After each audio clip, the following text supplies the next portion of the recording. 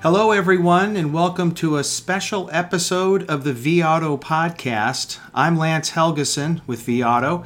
I've called this a special episode for two reasons. The first is that vAuto founder Dale Pollak was part of Cox Automotive's Dialogue series in the month of October. And in that series, Cox Automotive clients and dealers asked specific questions for Dale to answer.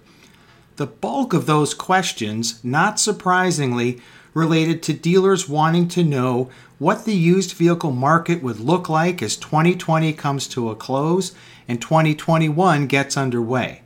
So, to offer a broader recap of the responses Dale shared with individual dealers, we wanted to use this podcast to offer the opportunity for Dale to share his perspective. And that brings me to the second reason this episode is special. My guest today is Dale Pollak. Dale, welcome once again to the podcast. Thank you, Lance. Good to be with you. Well, let's start the conversation, Dale, by just looking at the retail and wholesale trends for used vehicles. I'm curious what sales results and things you might be hearing from dealers and industry analysts. Well, it's important to start out by making note of the fact that today is Tuesday, November 10th. Yes. Exactly 1 week after our U.S. election, and with a string of consecutive record high days of COVID infection. So with that backdrop, I think it's anyone's guess as to what the future holds, although we'll try and make some meaning of it here, but it's difficult at best. But generally speaking, what we've experienced over the past 60 days is a slightly slowing rate of retail sales, coming off of what was an extraordinarily high point in late July. It has steadily declined with a little bit of ups and downs. Typically around the end of the month, we see a spike, as you would expect. But if you normalize the sales graph, what you observe is that it's slowly declining. Certainly no burst of a bubble, but a little bit of a deflation of a bubble from a very high point. In the wholesale market, we're seeing a similar trend from its high point in late July or so. Prices are coming down, not rapidly, but slowly off of a very high point. So we're seeing that general trend, but that is about as much certainty as we can identify, that being what has happened in the past versus what is likely to happen in the future. So in the moment, things relatively strong, all things considered. Is that fair? I think that is fair. Okay. Now, one of the things that I've heard from dealers of late when it comes to used vehicles is they can't get enough inventory.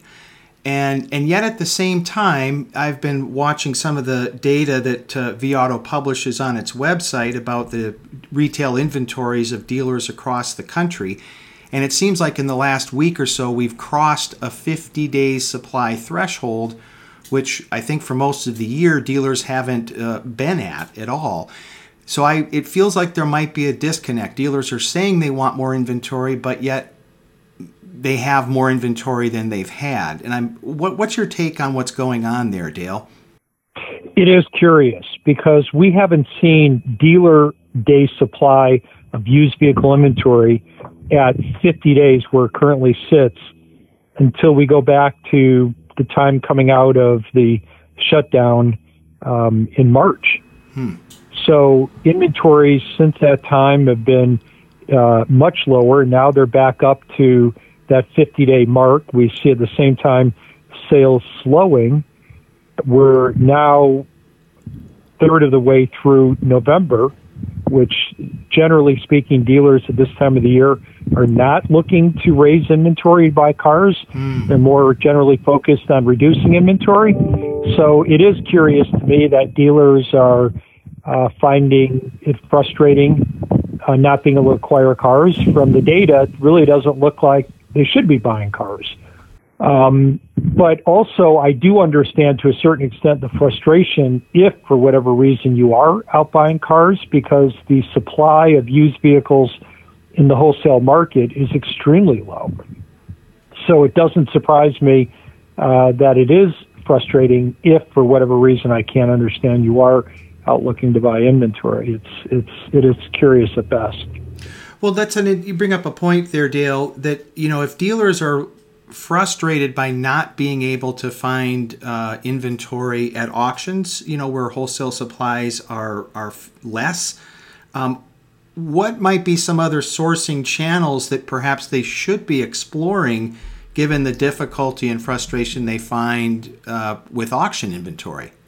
Well, certainly, I think it's well understood now that the very best place to find inventory is at your front door on trade-ins.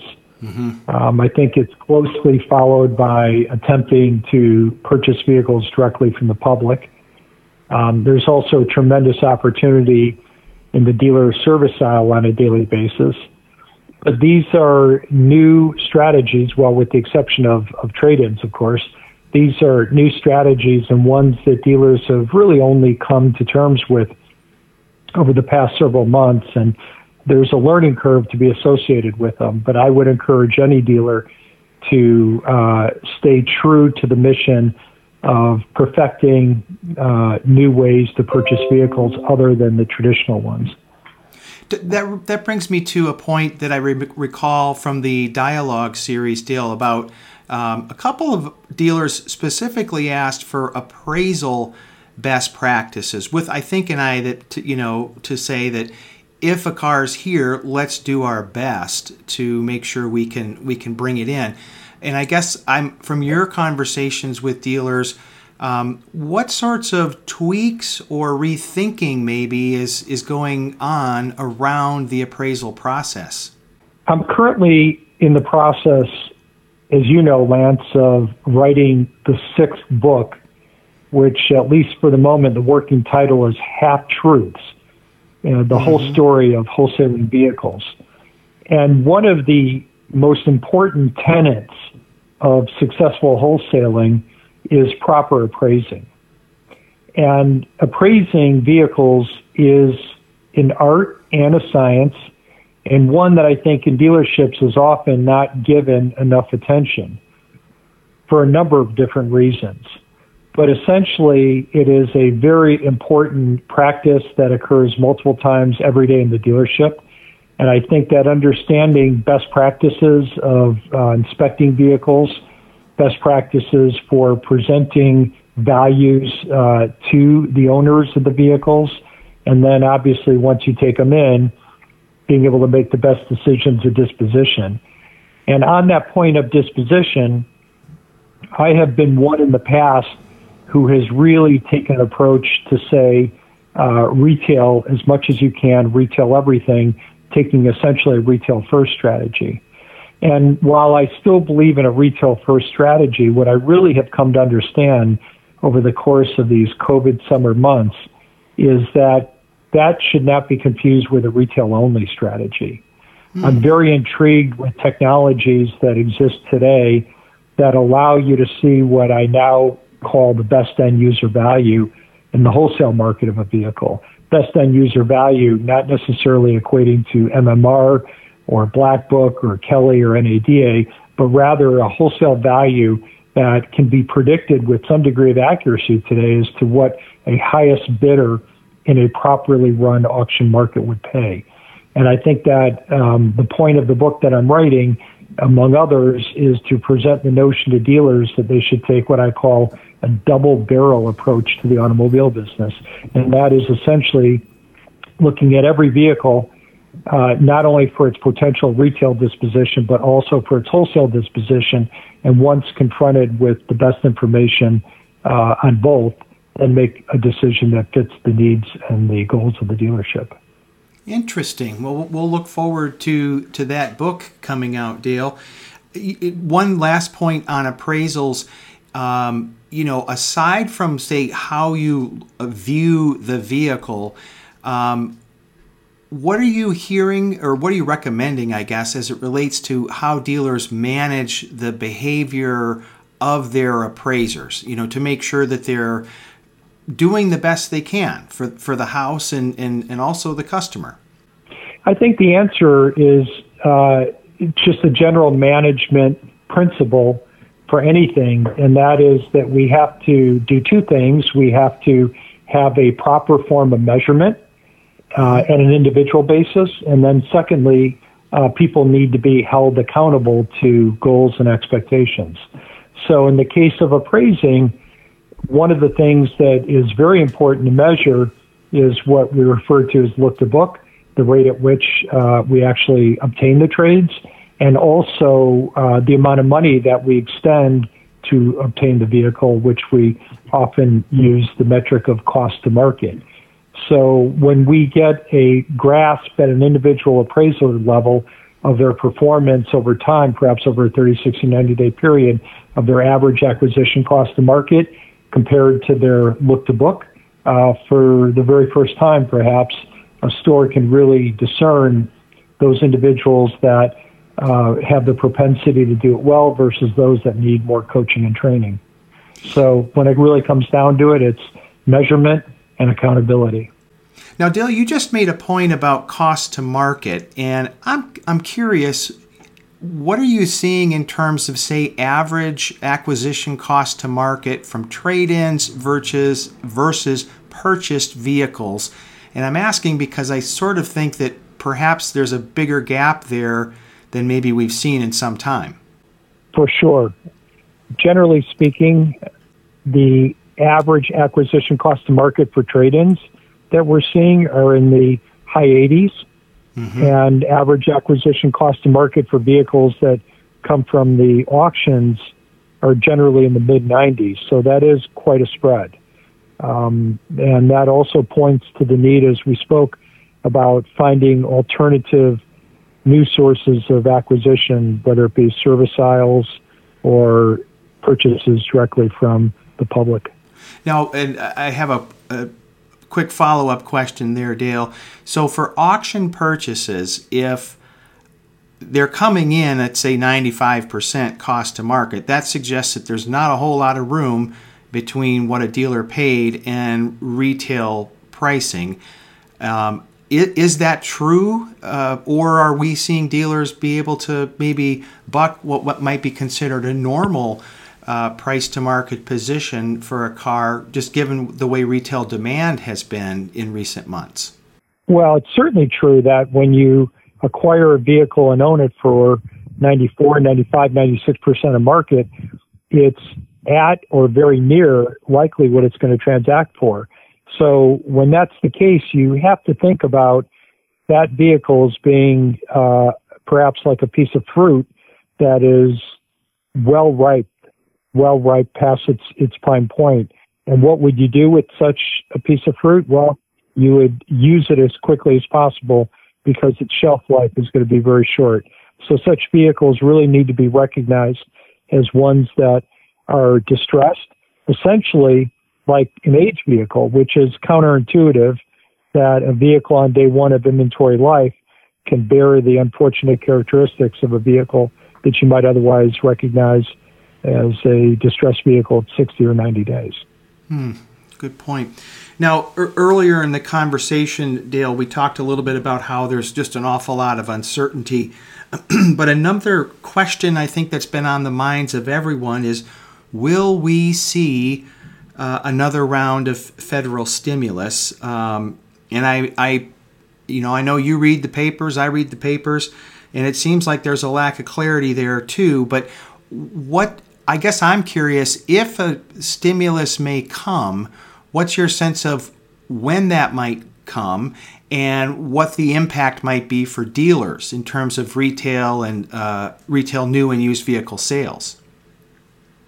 So two questions there. When it might come and what would the impact be? Yeah. Well, on the first question, that's when it might come is anybody's guess. We're sitting here today on November 10th with an incumbent president who seems to be resisting a peaceful transition to power.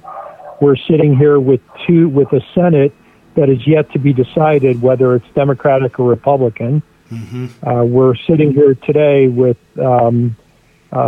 infection rates that are unprecedented, and nobody, I think, can really say what's going to happen at any level with the government. It's just impossible to predict.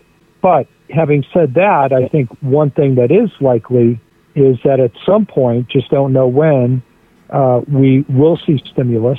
The size of it is questionable, I guess, dependent upon the makeup and composition of the Congress.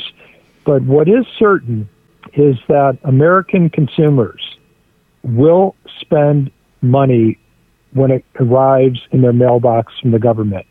We've seen this pattern, and it never fails to repeat itself the very day, and I don't mean the next day, I mean the very day that tax refunds arrive in people's mailbox, sales spike. Mm-hmm. We saw the same phenomenon in the spring when government stimulus money and federal unemployment bonus money arrived. Not the next day, but the very day it was instituted, sales spiked regardless of people's economic or employment circumstances. So there will be stimulus at some point, and I think that what that does portend for the future is a healthy surge of new and to a certain extent new vehicle sales. And one of the implications of that, and I don't think that we would see that surge until Q1 of 2021, but one of the really interesting implications of such a surge is that the wholesale market, unlike the surge that arrived in April of this year, the wholesale market was overstocked. Going into 2021, the wholesale market is going to be considerably understocked. So if we see a surge in sales, spike in demand, and short supply, what that means for wholesale prices in the early part of next year could be very, very high increases. So good to have the deals, but maybe the margins on some of those cars may not be all that good from a dealer perspective. It's going to be tough. But sales are sales, and there's always F&I opportunity and internal fixed growth. So all in all, I would take it. Well, I guess in light of that outlook, Dale, as we have a couple more weeks left in November and all of December ahead of us, and everyone likes to end the year on a high note, I'm curious what you might offer in this moment as a couple of operational recommendations for dealers, specifically in used vehicles, to ensure that they close out 2020 and start 2021 in the best possible shape. I am always one that says that it's impossible to predict the future with certainty or consistency. Sometimes you get it right, sometimes you get it wrong. The benefit of getting it right is wonderful, and the cost of getting it wrong is painful. So my advice to dealers, in any period, but particularly in a time of uncertainty, is to match their current inventory, used vehicle unit count, with their rolling 30-day sales. And I believe that if a dealer keeps their inventory in line with their rolling 30-day used retail sales total, they will never find themselves in a bad position. It's possible that they might miss a little bit of opportunity, but I think the best advice for a dealer under any circumstances, as I said, but particularly times of uncertainty, is to keep this thing running right down the center of the road. Well, and I guess that makes me think of that 50 days supply we talked about a little bit earlier. So by that measurement, the 30-day measurement that you just offered, Dale, is it fair to say that dealers in some cases may have too many cars right now? I think that that's what the data is beginning to show us. And I can assure any dealer that the profitability, the net profitability of their used car dependent, or their used car department, I should say, is 100% correlated to the gap between their current used vehicle inventory count and their rolling 30-day sales.